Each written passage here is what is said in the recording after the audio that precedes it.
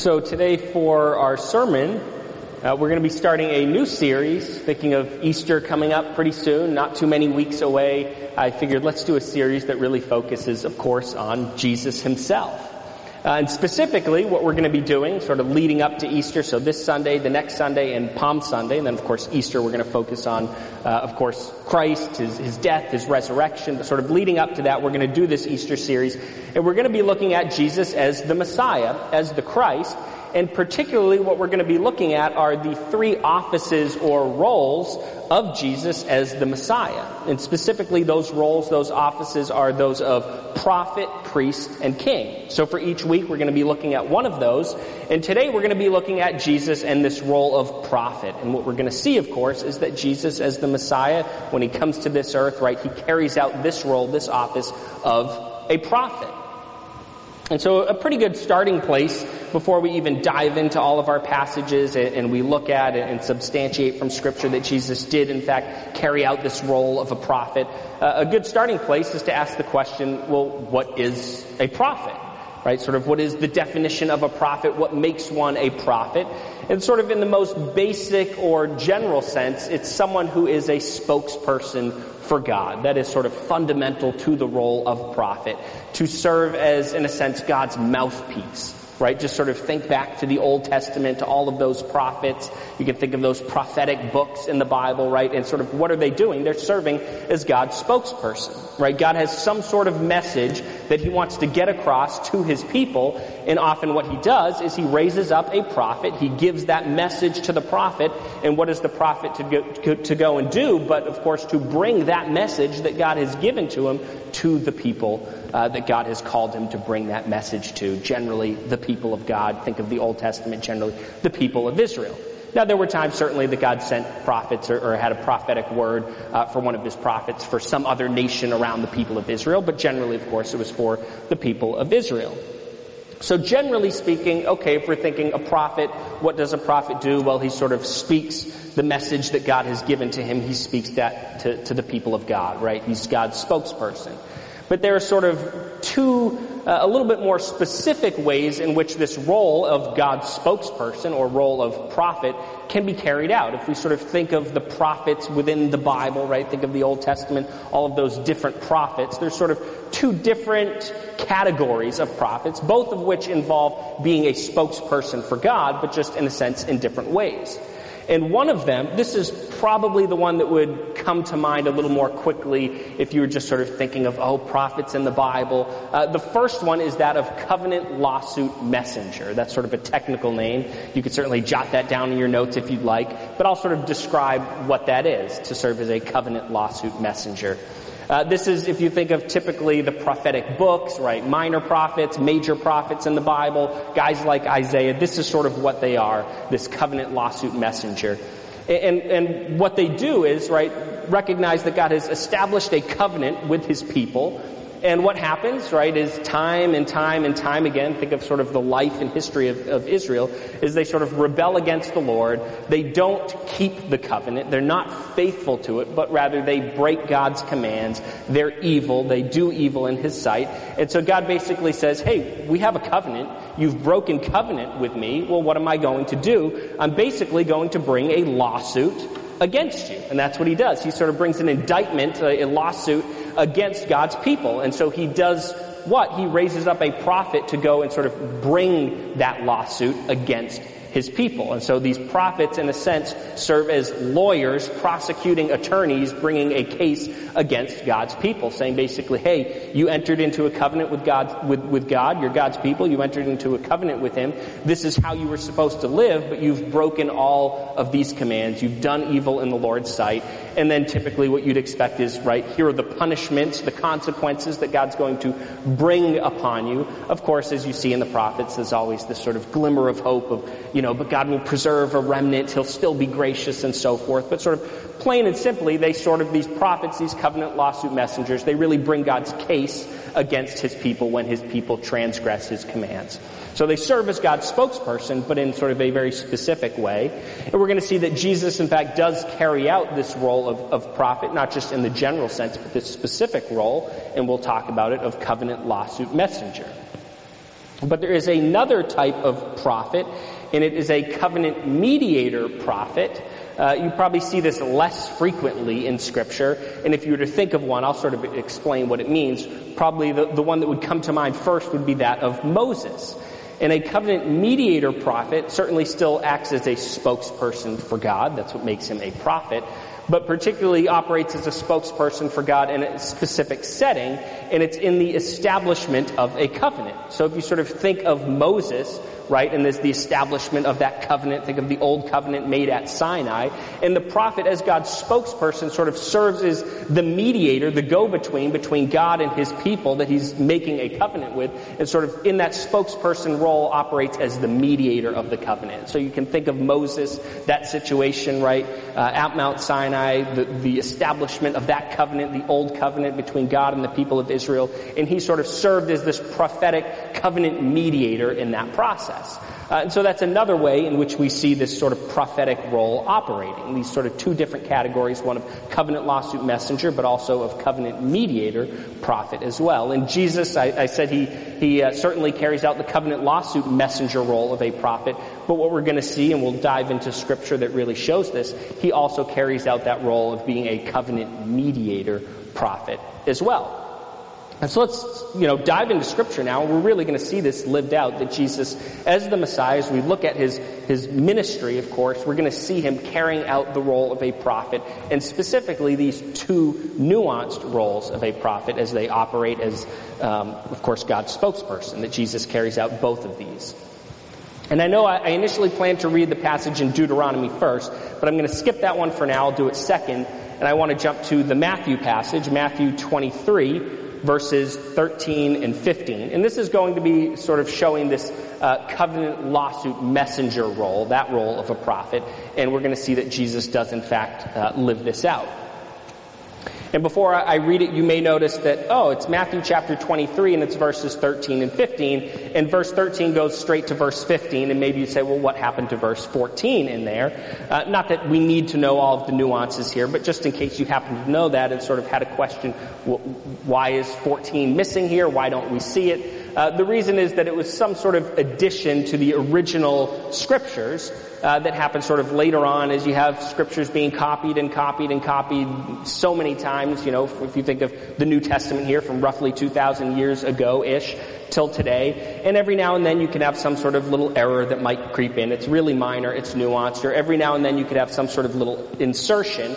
And that's the case. At some point, some sort of scribe decided that he wanted to insert something. Maybe he intended it as a little notation on the side, but somehow then, as another person copied it, it worked its way into the text.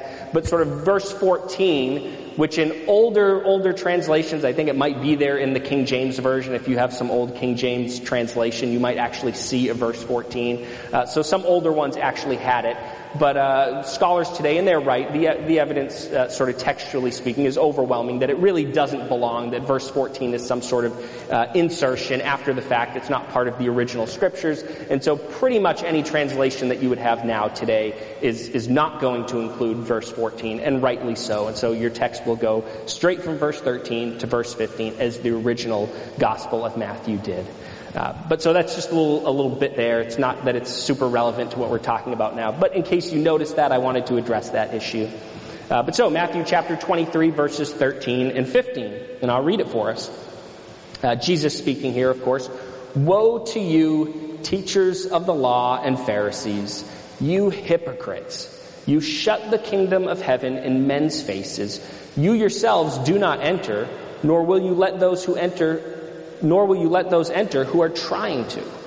Woe to you, teachers of the law and Pharisees, you hypocrites! You travel over land and sea to win a single convert, and when he becomes one, you make him twice as much a son of hell as you are.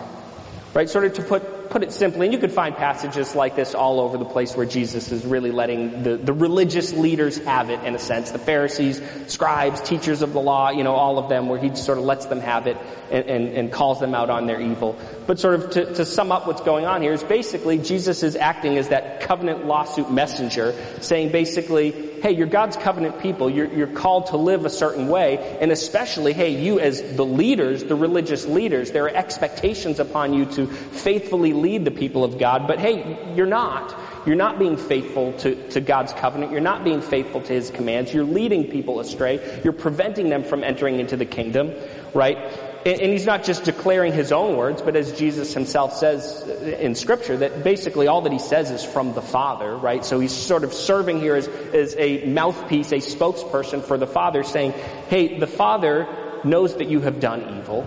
You have transgressed his law, his commands. You've done evil in his sight. And woe to you. It is not going to go well for you, you Pharisees, you teachers of the law. There is punishment in store for you because you have done evil and rejected the Lord. Right? So this is very classic covenant lawsuit messenger saying, you've done evil in the sight of God, and there are going to be consequences for the evil that you have done.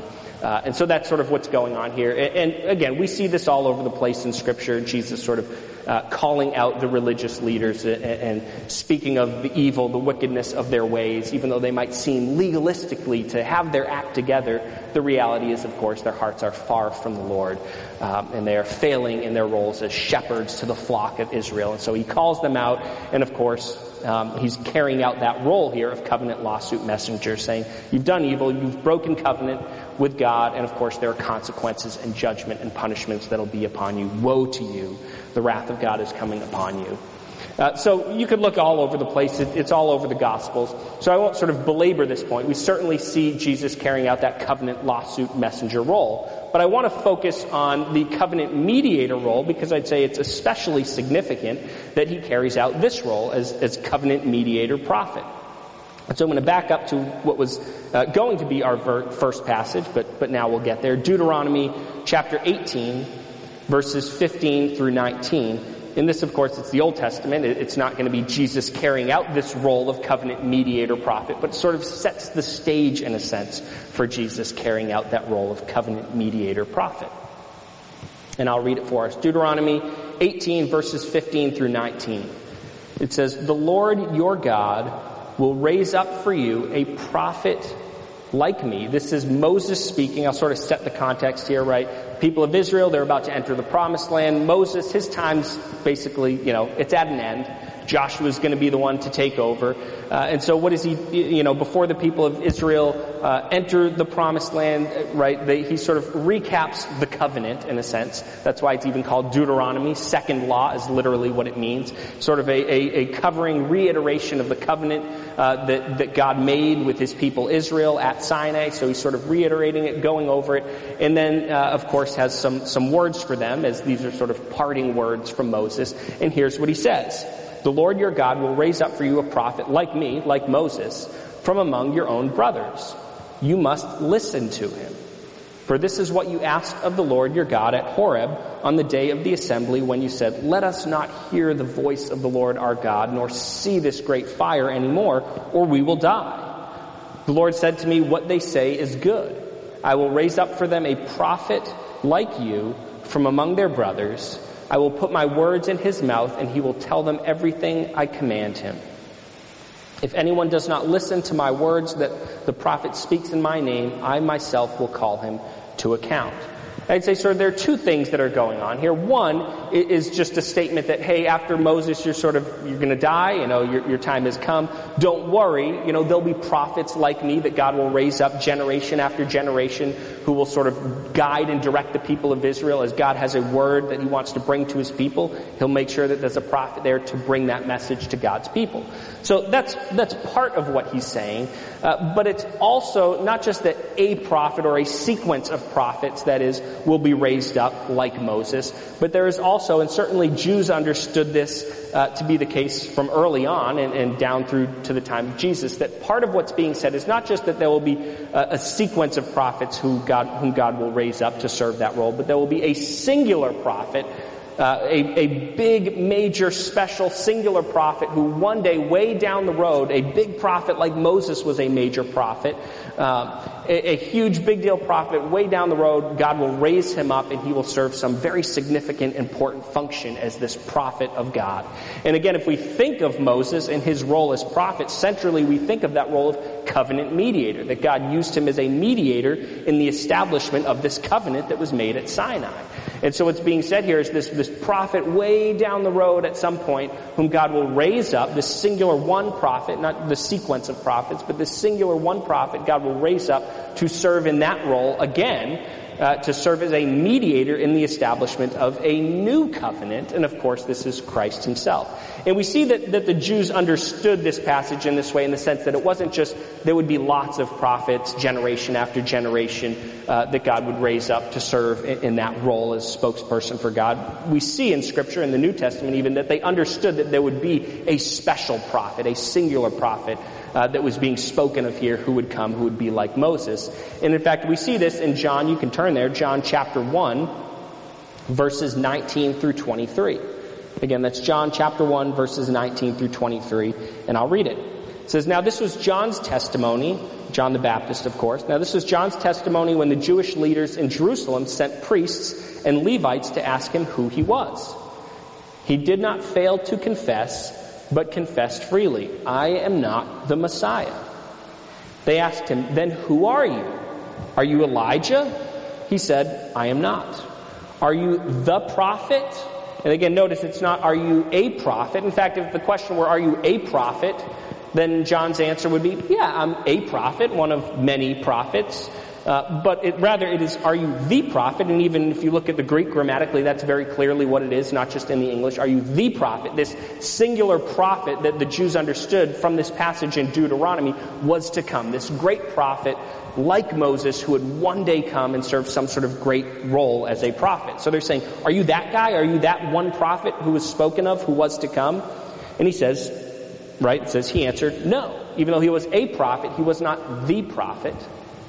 Now you might look at this here and realize that, well, the Jews here, they don't equate the Messiah with the prophet. That doesn't mean that some maybe could have, others may not, and maybe not. But here it seems like they think of the prophet as someone different and distinct from the Messiah. It turns out, of course, that they're one and the same person, that Jesus is the Messiah, and he is also the prophet spoken of here in Deuteronomy, prophesied about way long ago. But the point is that I'm making here is the Jews understood that there was this singular prophet who was to come, and of course Christ fulfills that. He is indeed that person. Just sort of to finish off the passage here, it says, finally it said, "Who are you? Give us an answer to take back to those who sent us. What do you say about yourself?" John replied, "In the words of Isaiah the prophet, I am the voice of one calling in the wilderness, make straight the way for the Lord." But again, sort of zeroing in on this statement of the prophet, right? What we realize is that this is part of the role that Jesus himself carries out, that he is not just the covenant lawsuit messenger prophet. He does carry out that role, but he is also the covenant mediator prophet as well. Carries out that role just as Moses did.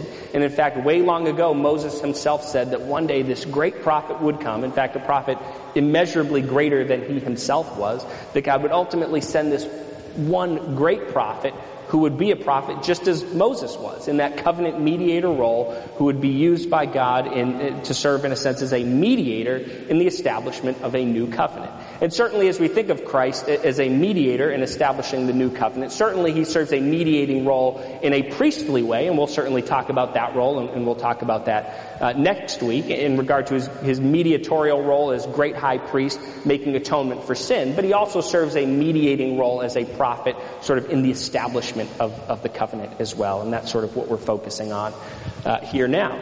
And we see this if we turn to the Gospel of Luke, our next passage. This is Luke chapter 22, and it's verse 20. And this is Jesus speaking here. It's really Jesus instituting the Lord's Supper. And in a sense, what we really see here, if we think about it, is Jesus, he's not just instituting the Lord's Supper. That is indeed what he's doing, instituting this ordinance the church is to carry out, for the duration of its existence, of course. But part of what he's doing is also, in a sense, ratifying a new covenant. He's sort of doing it ahead of time, right? Typically you think of the establishment of the covenant, and right at the end you sort of formalize it. Think of today, you'd sign your name and date it at the bottom of the paper. That's sort of what's going on here. But he does it, in a sense, ahead of time, because in his actually sealing and establishment of the new covenant, well, he gives his life, so he's not immediately after doing that, when he's dead, going to ratify it by carrying out some sort of ratification process. But in the ancient Near East, one of the ways of sort of sealing, making official a covenant was through a meal. You actually celebrated a meal with the other person, so you were making some sort of covenant agreement with someone else, and you would sort of seal the deal by having a meal together.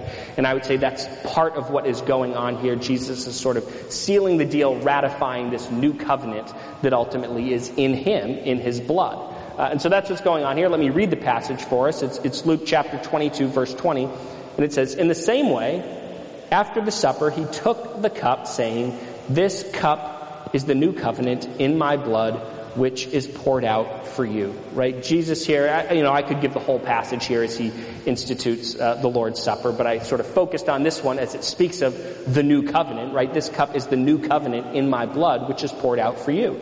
And of course, as he establishes this new covenant, part of his mediating role is that of great high priest making atonement for sin. But in this sense, he's sort of serving in the role of a covenant mediator prophet, sort of carrying out that role as God's spokesperson, sort of establishing a covenant between God and man, and basically saying, here I am, through this covenant ratification process that often is a meal, and that's the case here. He is sort of establishing this new covenant that he's really formally, truly going to establish, of course, the next day as he offers up his life on the cross to make atonement for sin. But very clearly here, that's what he's doing. That's the role he's carrying out, is that of covenant mediator prophet. He's serving as that mediator in the establishment of this new covenant that, of course, is in his blood, in his priestly mediatorial work as well. And I want to read for us one more passage. This is Hebrews chapter 9, verse 15. And here it talks about Christ as the mediator of a new covenant. Certainly the focus here, before I read, I'll sort of give the context. The focus here is certainly on Christ's mediatorial role in a priestly way. But I would say that the author of Hebrews here has in mind that in every way, in every sense, Christ is the mediator of a new covenant. Certainly in a central way through his priestly role of making atonement for sin, but also in a sense the way that Moses was the mediator of the old covenant. In the same way as that covenant mediator prophet, Christ is the mediator of a new covenant, sort of a prophetic and priestly mediator of a new covenant.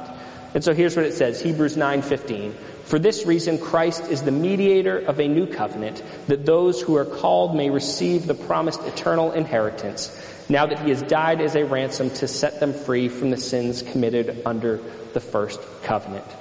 Right? And I'm zeroing in here on Christ, the fact that it says Christ is the mediator of a new covenant. Right? Not just the priestly role, that's a big part of it, and we'll talk about that next week, but also as this covenant mediator prophet, he serves as the mediator of a new covenant, right? And we see this prophetic role of Christ, again, sort of, in a sense, recapping, and then I want to talk about application, but carrying out the role of a prophet, the spokesperson for God the Father, really in every sense, in both nuanced senses of the covenant lawsuit messenger, but I'd say even more significantly as the covenant mediator prophet, serving as the mediator in the establishment of a new covenant. Right, but now we might ask, okay, sort of what would naturally be our takeaway here? I always like to give an application. I don't want to just sort of give teaching and then we just sort of leave here with head knowledge, but in no way change, right? I always want us to have something sort of as a takeaway. And so we might say, well, yeah, so okay, Pastor Steve, now we understand sort of the role of Jesus as the Messiah, particularly here his prophetic role, but sort of what does that mean for me? What's my takeaway? And I'd give us a couple application points. And one of them is for those of us who've trusted in Christ, right? We are now members of this new covenant community, right? And what I want for us is to really celebrate the prophetic, also the priestly mediatorial role, but we'll sort of get there next week, but to celebrate this mediatorial work of Christ, that he is the covenant mediator prophet, that through him there was ushered in this new covenant, immeasurably greater than the old covenant that in no way brought about forgiveness and salvation, but rather just confirmed our sinfulness and wretchedness, but rather he was the mediator of this wondrous, glorious new covenant, and now we, through faith in Christ, through his atoning work on the cross, we're now members of that covenant, members of that new covenant community, and just to take the time to celebrate that fact, that we are members of that covenant community, of course. We are members of Christ. We belong to him, that we have life in him, eternal life in him, and indeed that now we have been brought together and we have fellowship with one another, that we are part of the family of faith, and just to celebrate this new covenant that Christ mediated and celebrate the fact that we indeed are part of it. But maybe there's some here who would say, I'm not part of that covenant community. I haven't yet taken that step to put my faith, put my trust in Christ. Well, I'd say then for you, the application is to go and do that, to recognize the work that Christ did, that high priestly mediatorial work, but also understanding that he carried out that prophetic mediatorial work as well. Have faith in him. Give your life to him. Come to that point of repentance and faith, trusting in Christ for the forgiveness of sins, and enter into that new covenant community. Receive forgiveness, receive salvation, receive everlasting life, and then join us in celebrating that life that we have in Christ. But I want to give another application point, and it's this. Again, if we think of the role of prophet in the most general sense, it's to be a spokesperson for God, right? To receive some sort of message or word from God, and then that prophet is called to go and proclaim that message to whomever God calls him to proclaim that message to. And what we realize is, I'm not saying that we're prophets. We're not like Isaiah or Jeremiah or you name that person, right? We're not prophets like that. But God still has made us spokespersons for him in some way. He has given us a message that from him that we are to proclaim to the world, and it is the message of the gospel. It is the good news that's all about Christ. And so we sort of do in some sense share in that prophetic role, that we have been made spokespersons for God. We have been given a message, and we've been called to proclaim it to the whole world. And I want to challenge us to really live that out faithfully, to recognize the importance of that role that we have been called to be that spokesperson for God, to everywhere we go bring that message of the gospel, bring the message of Christ and what he has done for us, and really take that seriously and challenge us to faithfully live that out, ultimately for God, for the growth of his church, the growth of his kingdom, for his glory. Amen.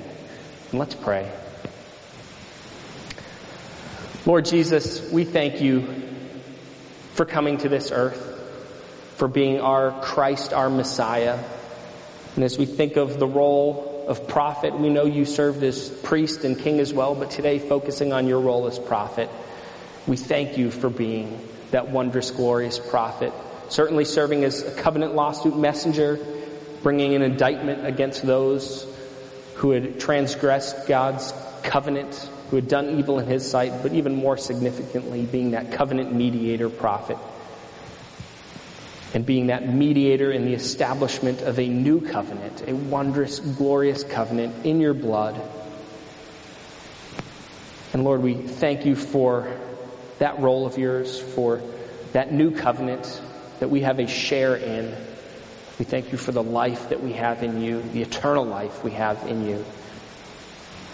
And Lord, as we think of the fact that we've been given a message, it doesn't mean that we're prophets in reality, but we too have been made spokespersons for you. We've been given a message, and we've been called to proclaim it everywhere we go. And give us a faithfulness in doing that. Give us just a heart and a passion for the truth of the gospel, that we just sort of, as we think of the gospel, it just brings such a smile to our face. It warms our hearts, and we, in a sense, just can't even contain the joy we have that everywhere we go, we're just shouting the message of the truth from the rooftops, at the top of our lungs, Lord, and we just wanting the whole world to know all about you. Lord, may that be us. May we have that heart attitude and serve you faithfully as spokespeople for you, for your glory. In your name we pray. Amen.